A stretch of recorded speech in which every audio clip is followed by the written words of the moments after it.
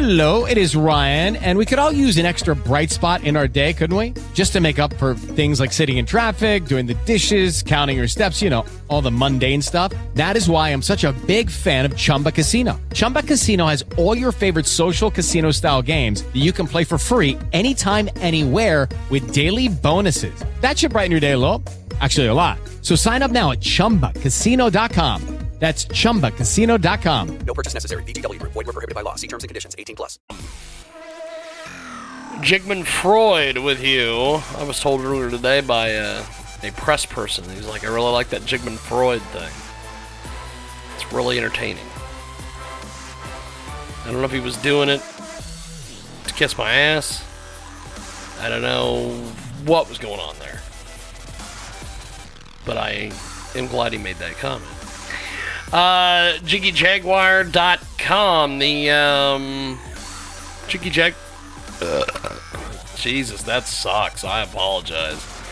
The Jiggy Jaguar app is available.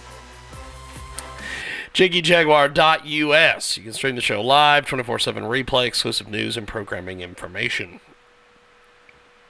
Tony Michaelides. We'll find it. We'll find out here in just a second. Tony Michaelides is a music industry professional, former music promoter.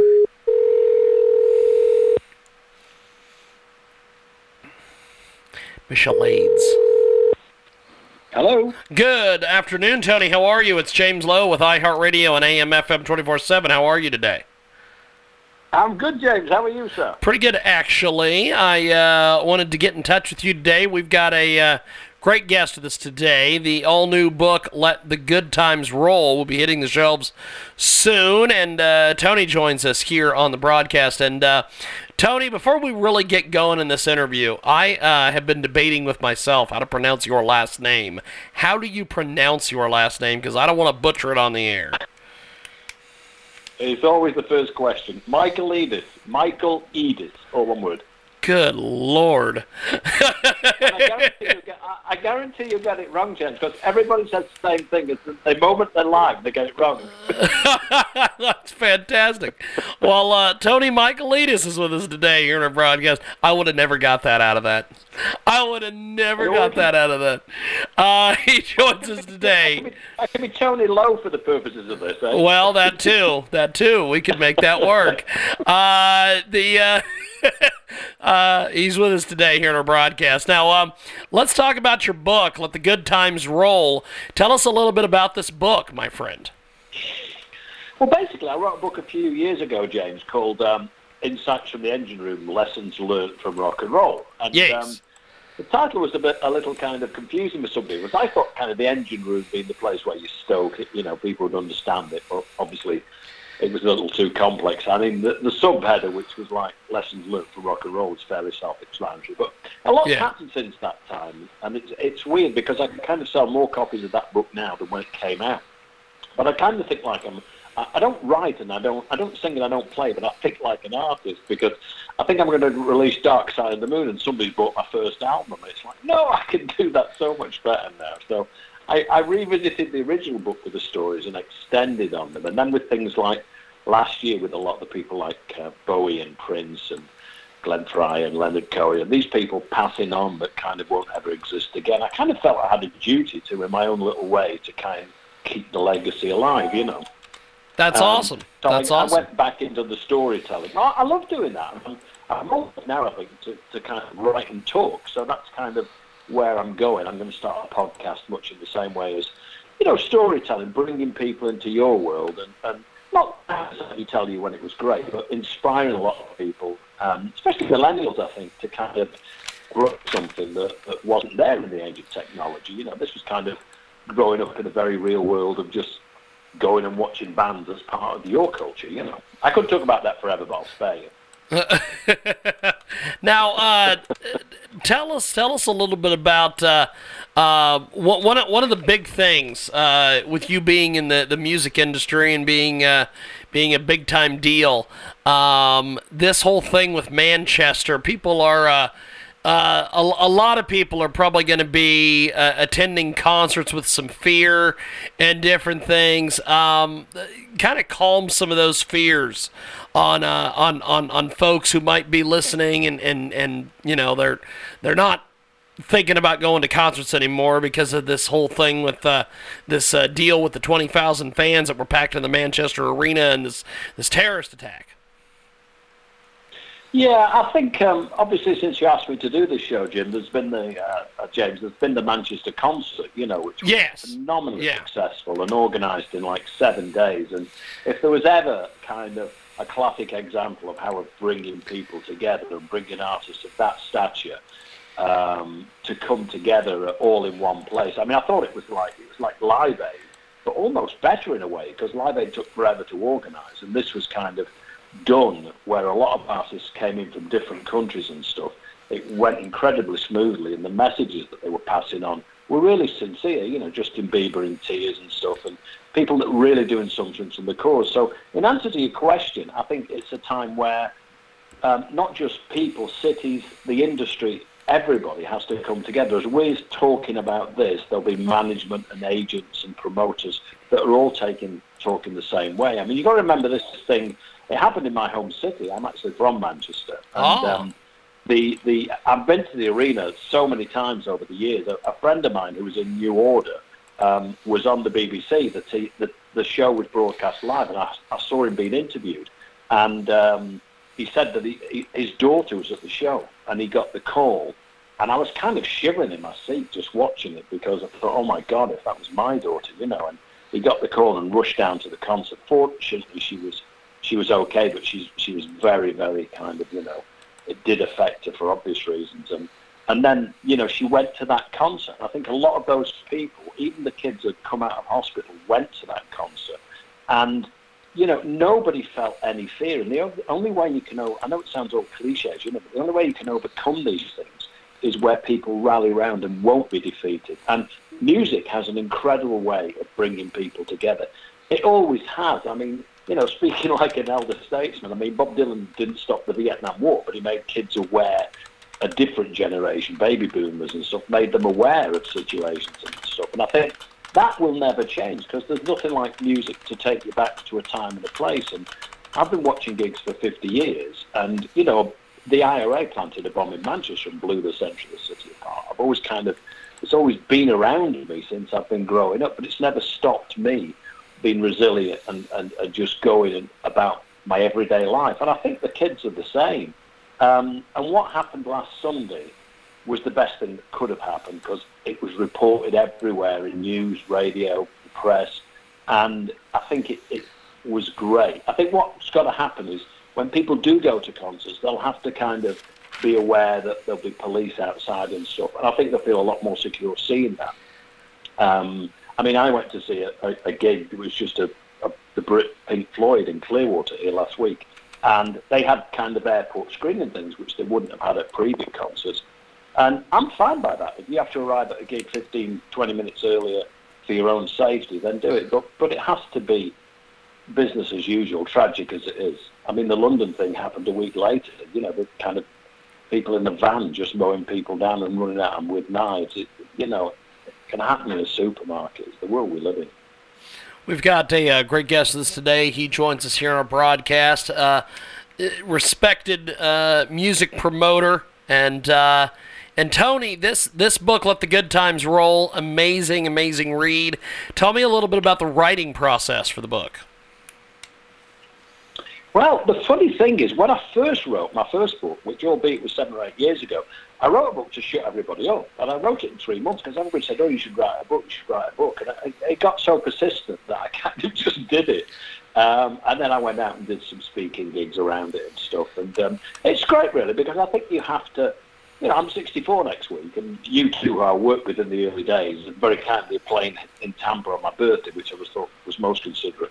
So I'm kind of like, it's great to go back and appreciate growing up in those times and the lessons that you did learn. And like I said, put those lessons in a kind of understandable way. Because I think when people listen to mistakes and opportunities and stuff which benefit corporate America and everything, when it involves famous people, they listen to it differently. And there was a line in my book that said, you know, when I first met Simon Cowell, he was 30, he'd been bankrupt twice, and he was living with his parents, which is kind of like, oh my God, you know, everybody thinks they're having a hard time. Kind of the most famous man in the world, you know, was kind of involved with destitute.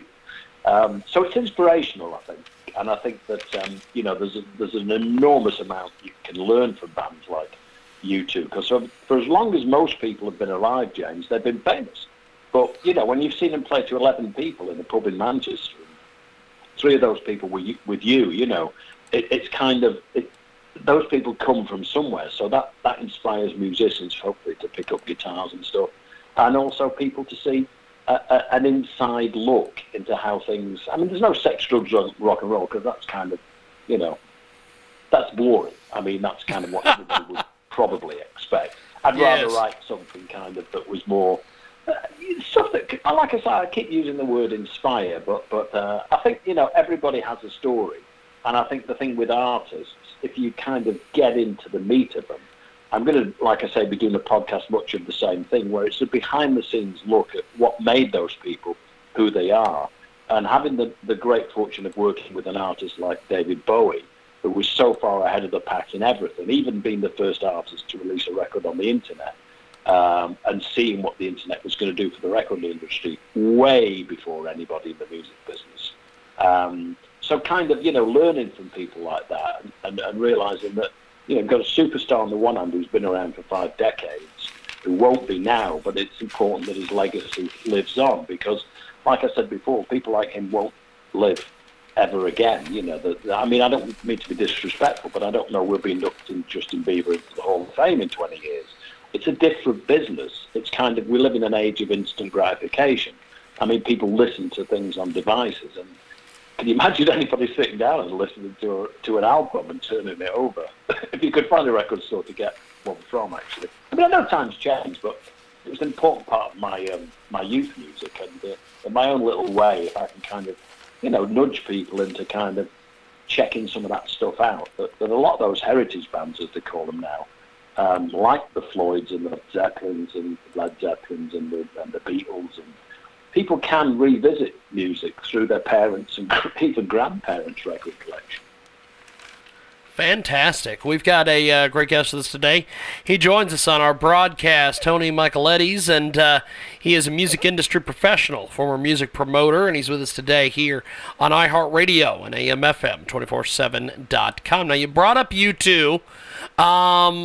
There seems to be you have been involved with a lot of things going with U2.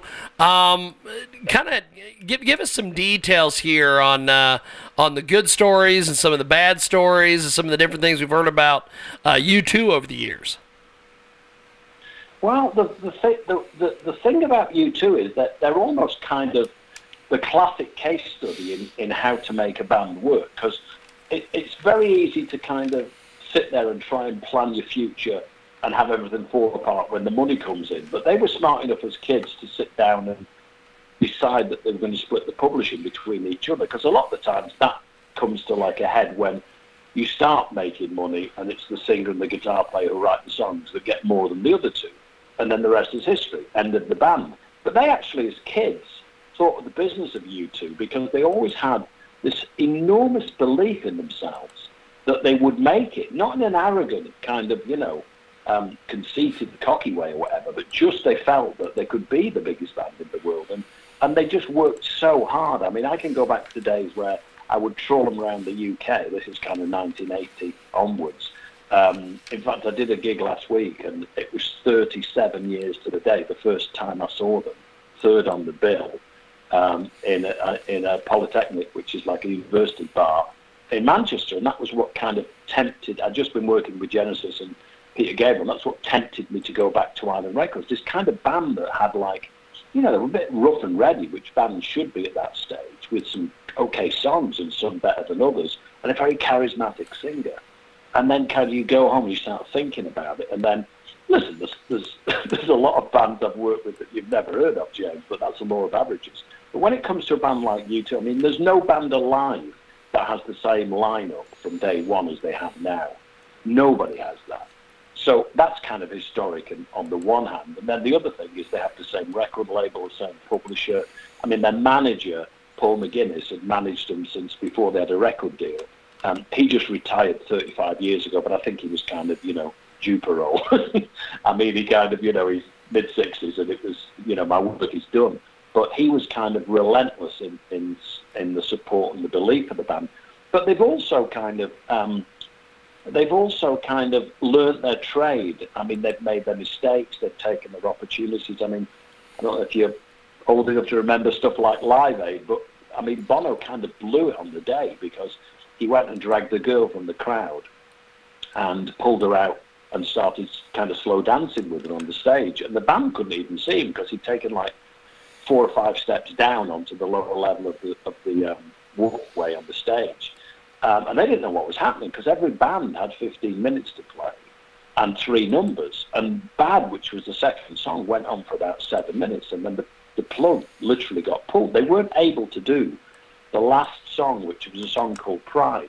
And we just started to get it on the radio, and it became a top 40 hit. And when you've got a global audience of 1.4 billion, even though all the artists provided their services for free, so to speak, it's not a bad promotional outlet to play to an audience like that. And they didn't get a chance to do it. And then when they came off stage, I mean, Bono was so close to being sacked that day. Nobody would talk to him. He disappeared to the south of Ireland to stay with a friend. Their manager, Paul McGuinness, went to France, furious with him, and, just to get a break. Because they thought they'd really blown the best opportunity they had. And then he went to get a copy of the paper, La Parisienne, the next day. And on the front cover was how Freddie Mercury and Queen and U2 stole the show. And from that moment on, U2 propelled themselves into the stratosphere. They had 4 albums. They had all their albums went into the top 40 within like 6 days. And that was a kind of a complete mistake, turning into a golden opportunity. So those kinds of things I think are really important for people in all walks of life to understand about. We live in an age of, entrepreneurs and everything where people take chances. And they were at a position where they could have just lost it all, even to the extent of splitting up. It was that extreme. But you don't see that. So kind of, like I say, I like to kind of tell those stories. And that's happened quite a lot through the years. I mean, there's it's quite a machine to keep going for this length of time because those tours take like over a year in planning. And they've even had, I mean, their tour manager for the last 30 years sadly passed away about 18 months ago in a hotel in LA. And he was kind of late 60s, still on the road with a band, and he just had a heart attack. So U2's kind of almost like a religion, a way of life. And they give so many people so much pleasure. Heck of a deal. We've got a great guest with us today. He joins us live, Tony Michaelides. He is a music industry insider, former music promoter. He is a notable speaker. He's a best-selling author with Insights from the Engine Room, and TonyMichaelides.com is the official website. And Tony, there's also, over the years, you've worked with a lot of folks. You mentioned earlier Simon Cowell, U2. To tell us a little bit about the American Idol phenomenon, how you were involved in that and kind of seen some of the different things going on from the outside with that. An interesting thing with having seen that is I worked with Simon Fuller, who was the creator of American Idol, who managed Annie Lennox, and Annie Lennox is another artist I represented. So I knew Simon, and I knew Simon Cowell as well because he worked for BMG, and he had a small label that he was putting stuff out through the major BMG, but not having much success. And then all of a sudden he went from kind of Arista, which was one side of the building, to RCA Records.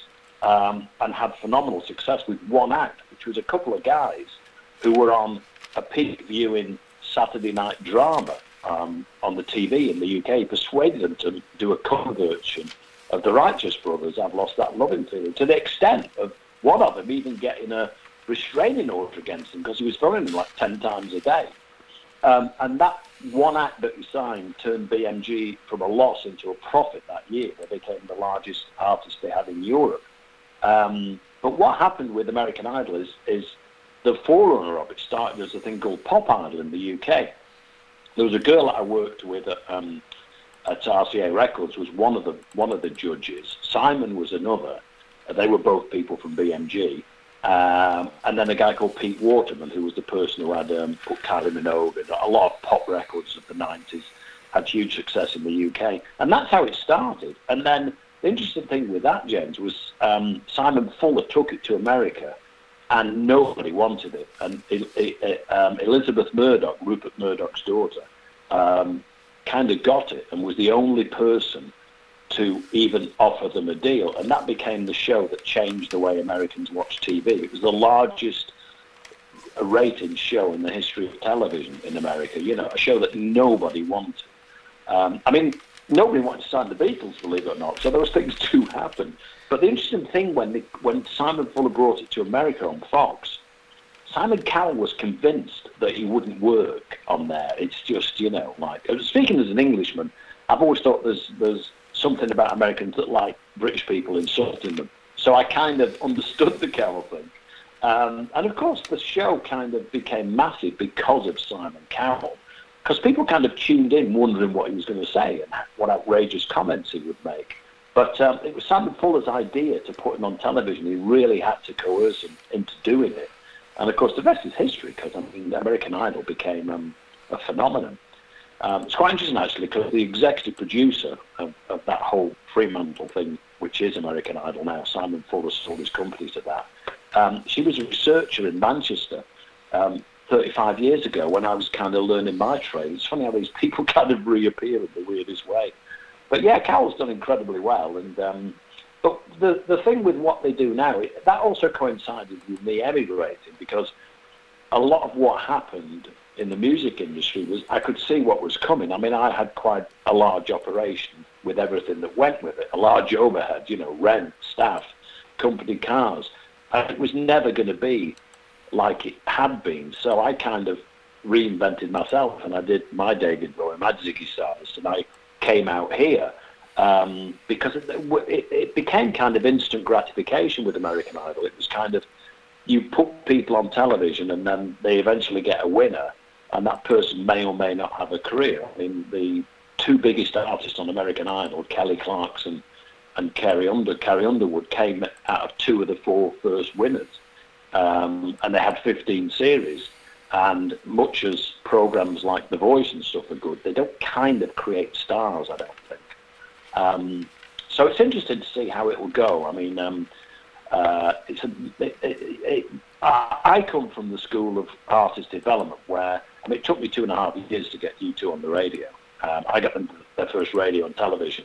But you did literally have to hawk them around the country, take them into every radio station, no matter how small it was, to do whatever interview you could to get them noticed. And then, interviews with Bon on the Edge that went out on a Tuesday night at midnight or something. It's easy to say that, like, you look at them now, but everybody kind of starts somewhere. And what was real blood, sweat and tears on their part had a lot to do. I used to say to them, like, I can get you in here because of who I know, but only you can get yourself back in here because of who you are. Because then the DJs would call me up and say, oh, great guys, Tony, bring them back anytime, Well, see, and I love that quote that you just said. That is fantastic. That is basically the encapsulation of music, my friend. That is amazing. We've got Tony Michaelides with us today. He joins us live here in our broadcast. Now, you mentioned working with Annie Lennox, working with Genesis. I know that there's a lot of people going out on tour. There's all sorts of bands getting back together because there's dollar signs out there.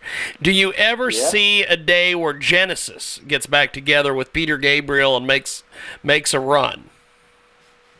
I've never had that question, but that's quite interesting, James. Yeah, I don't know really. I think it would, if they did, bands like that who kind of don't have to get together would do it maybe for a cause. I mean, Led Zeppelin got together once, 25 years after the event, although it's not the same lineup because the drummer John Bonham's dead.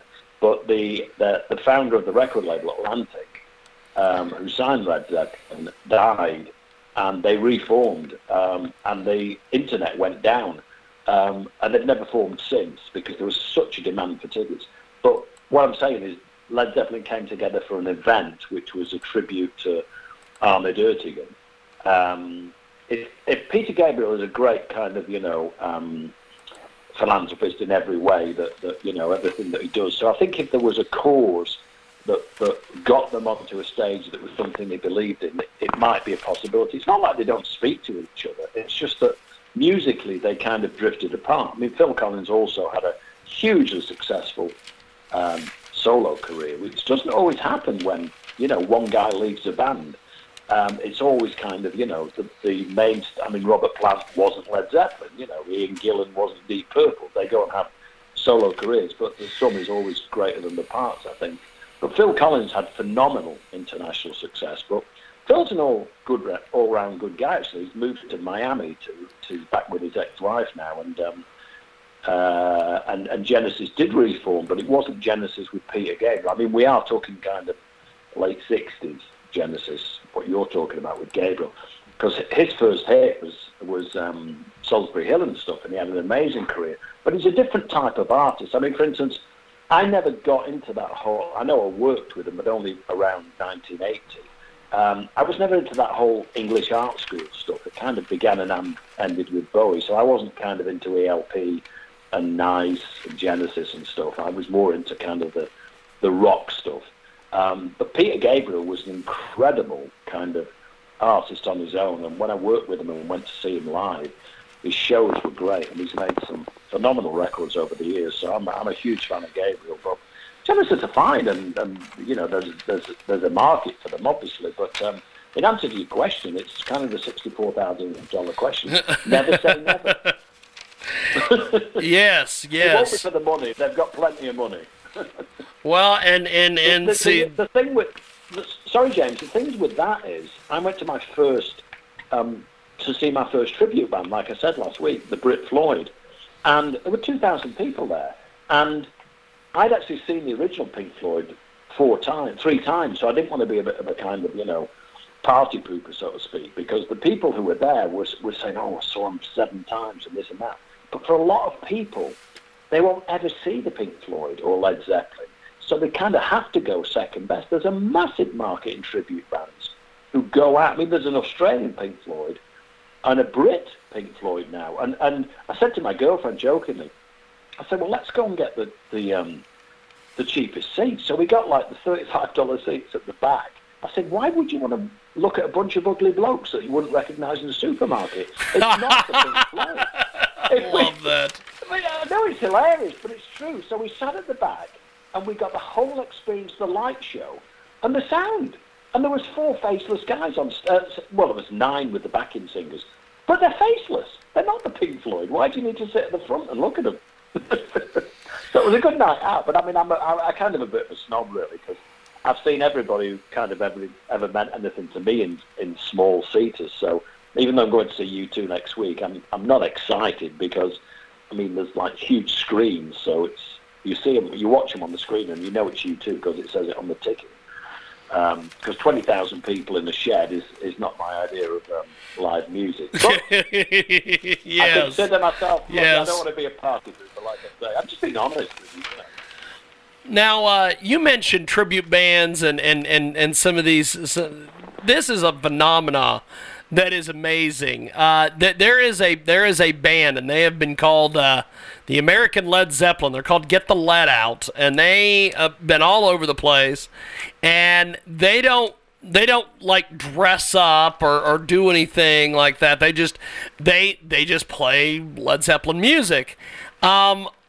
A lot of times people have said that, for instance with them, that they would actually almost enjoy listening to them than the original. What do you make of some of those comments when people say things like that?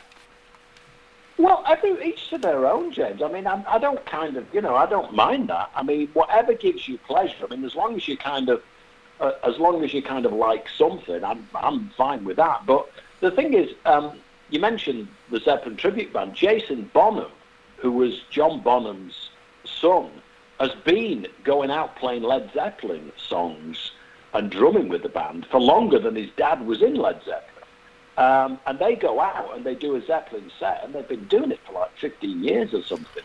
And a friend of mine, and he's like early 50s, he kind of went to see them in LA, and he posted songs on Facebook which were off the first Zeppelin album. And he loved them. So there's a massive market for people. I think it's a great way for people, maybe younger people, to get into a band, because maybe they'll go along with their parents. It becomes kind of a family event. And it's a great living for these people because, like I say, they go out and they sell out tours. And let's face it, you can't get the real thing. So why not deal with second best? Whoever came up with the idea with tribute bands is a genius, because they kind of... The funny story I've got here for you is... I mean, the kind of archetypal band that will go on forever is the Rolling Stones. Yes. The great story that Mick Jagger goes out to Paris before a Stones tour to watch a tribute band, because the guy who sings the songs, the Jagger in the tribute band, knows the moves better than he does now. Now that is awesome. That is fantastic. He goes and watches them, and he makes some notes and probably videos them on his iPhone and takes it home and rehearses it, and then takes the Stones on the road. Man, he's got to be like 74 now, Jagger. He's not doing bad.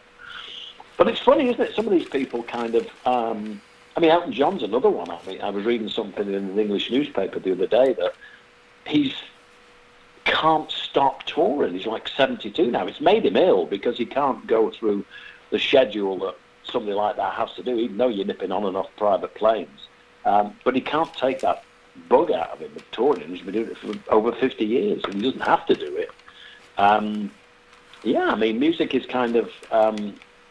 it kind of gets in your blood, and you can't stop it. McCartney's playing here next week, I think. He's another one, 75. And it's almost like they kind of get their bus passes and pensions, and away they go out on the road.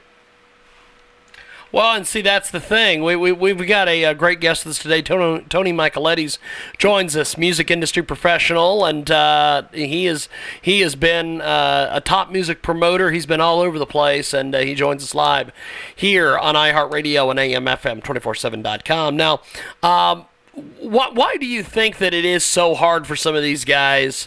It can't be the paycheck, because these guys, a lot of these guys have saved their money. They've put their money away.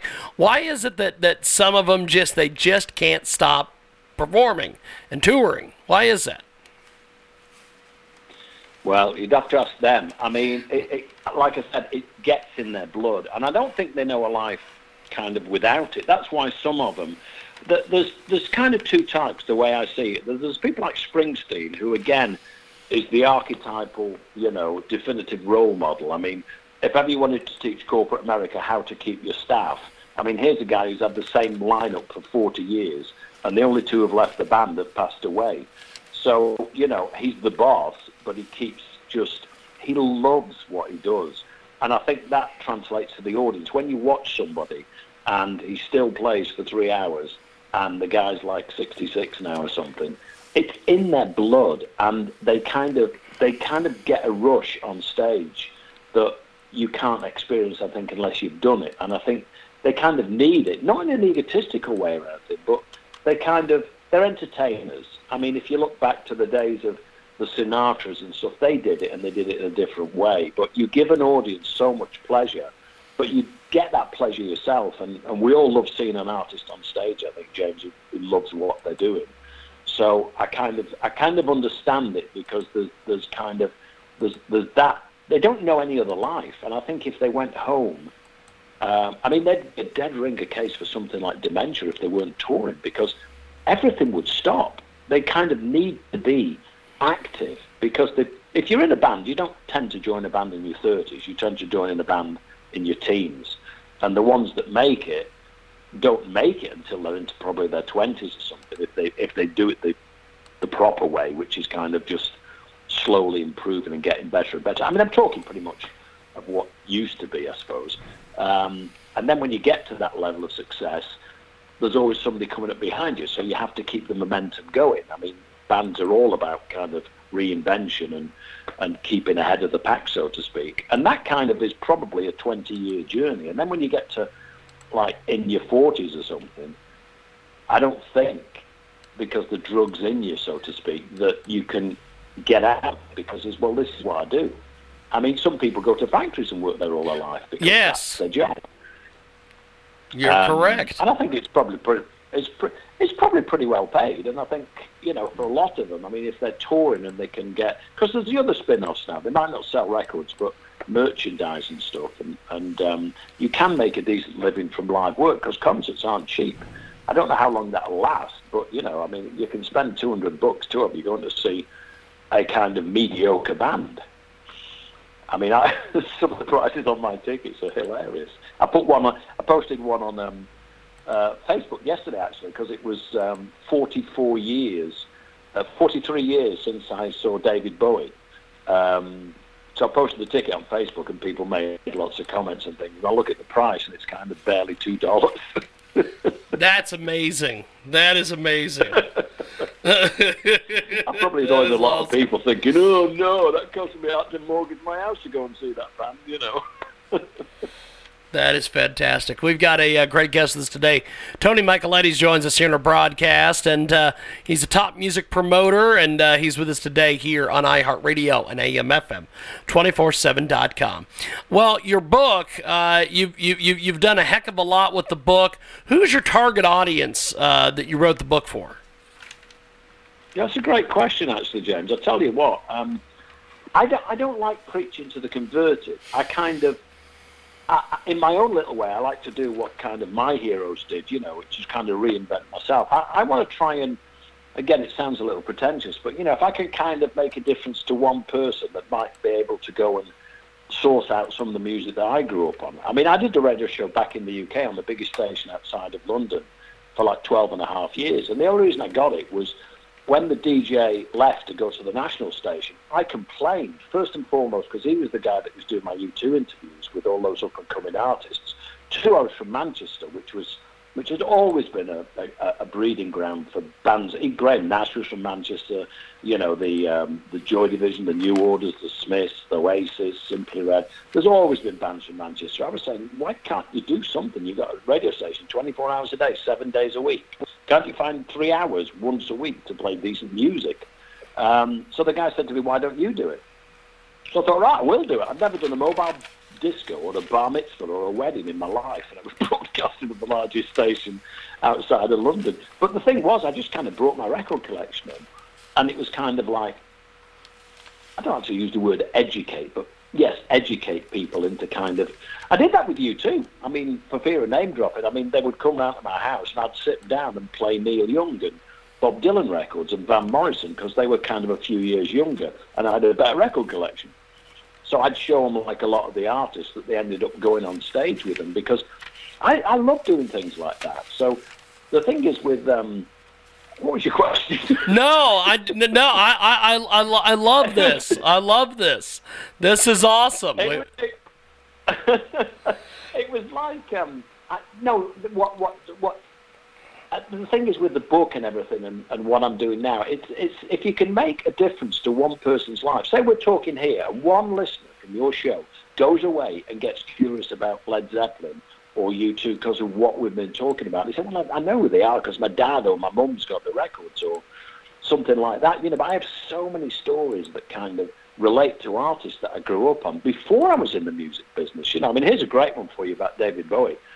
I went to see him like in the late 60s. I ducked out of school early with my girlfriend, and we went to this place called the Magic Village, so you get an idea of the times we're talking about. And there was a band on, and David Bowie was playing. This was around Space Oddity, and he was doing a gig with Tyrannosaurus Rex, Mark Bolan, who's passed away since, the next day. And he turns up there, and my girlfriend, she was out of cigarettes, so I went down the road to get her some cigarettes. So David Bowie's outside. This is 5 o'clock in the afternoon, and he starts chatting her up, you know. And I'm out there. I come back, and you know, he says to her, "Would you like to come in for a drink?" And she said, "No, thanks. I'm with someone." So she flew David Bowie out for me, you know. Anyway, that night he went inside and played in the bar to 30 people.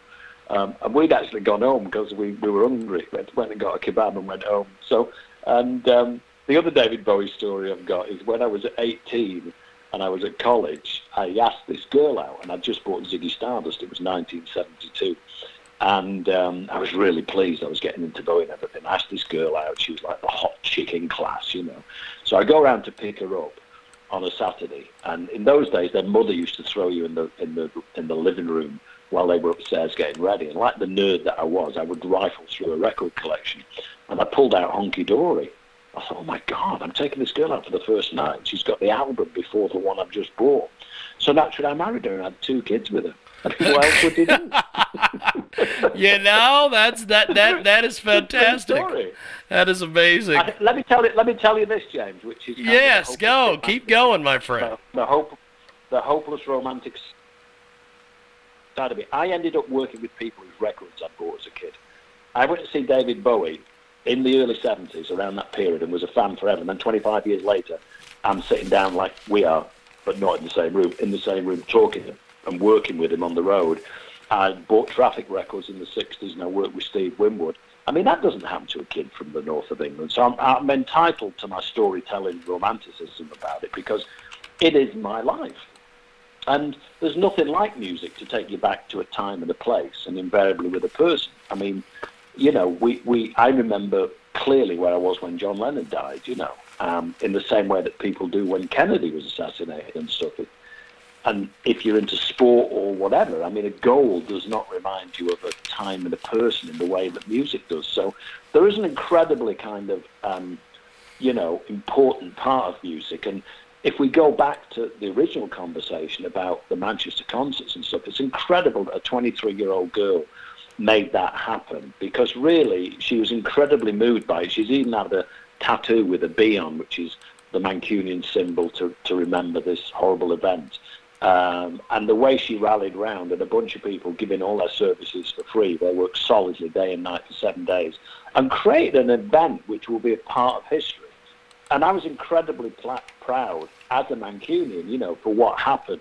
I know some of the people that kind of organised it, because they've been organising and putting concerts on for forever. But we were all kind of shocked beyond belief when you saw that photograph, the first one they announced dead, that little 8-year-old girl, you know, and it moves everybody. But I think in the completely opposite way, the tears came out from the concert barely 2 weeks after the event, which kind of, you know, made people realise how important musicians and artists and a world coming together. And it wasn't, Live Aid was a bunch of older artists. These were kind of Katy Perry and Justin Bieber and you know, and they got Coldplay, they got a whole bunch of people to turn out and do their bit, and they all had stuff to say and everything. And it does make you feel that, you know, I mean, I remember Bono, you two were on the road, and he went on the Jimmy Kimmel show, and he said, you know, there's incredible resilience in Manchester. Trust me, I know, you know, because he knows a lot. He's been there a lot of times and stuff. And you do need people like that who have the power of like a world stage to make statements like that, because he's actually saying to the kids, you know, this won't stop anything. They win if we don't go out and play as artists and you come as people. And that's kind of, you know, that's all about the spirit that is music. And I don't think that will ever die. And really, to quote Don McLean, that will be the day that music dies, because if that happens, you know, you can't pick that up. And really, I mean, it's great that you want to talk to me about that, because you have to do it, I have to do it, and the people that are listening have to rally around. Otherwise, we're wasting a bit of your airtime, you know, to try and convince people that, horrific as it sounds, we overcome obstacles like that. Obstacles probably the wrong word, but tragedies. And sadly, there'll be something else somewhere in some city in the world at some time. We hope. Not for a long time, but... You are completely correct, my friend. We've got a great guest with us today. I have enjoyed this interview. I definitely want to have you back. Thanks for being with us today, my friend. Thanks for coming on. Anytime. My pleasure. Lovely to talk to you, and thank you for your time. Definitely. Thank you, Tony, and we will be in touch. Thank you, sir. Okay, James. Appreciate it. Bye-bye. That is Tony Michaelides here on our big broadcast, the incredible Tony Michaelides. We're going to take a break and come back with more here on our program. With Lucky Land Slots, you can get lucky just about anywhere. Dearly beloved, we are gathered here today to... Has anyone seen the bride and groom? Sorry, we're here. We were getting lucky in the limo and we lost track of time. No, Lucky Land Casino, with cash prizes that add up quicker than a guest registry. In that case, I pronounce you lucky. Play for free at LuckyLandSlots.com. Daily bonuses are waiting. No purchase necessary. Void where prohibited by law. 18+. Terms and conditions apply. See website for details.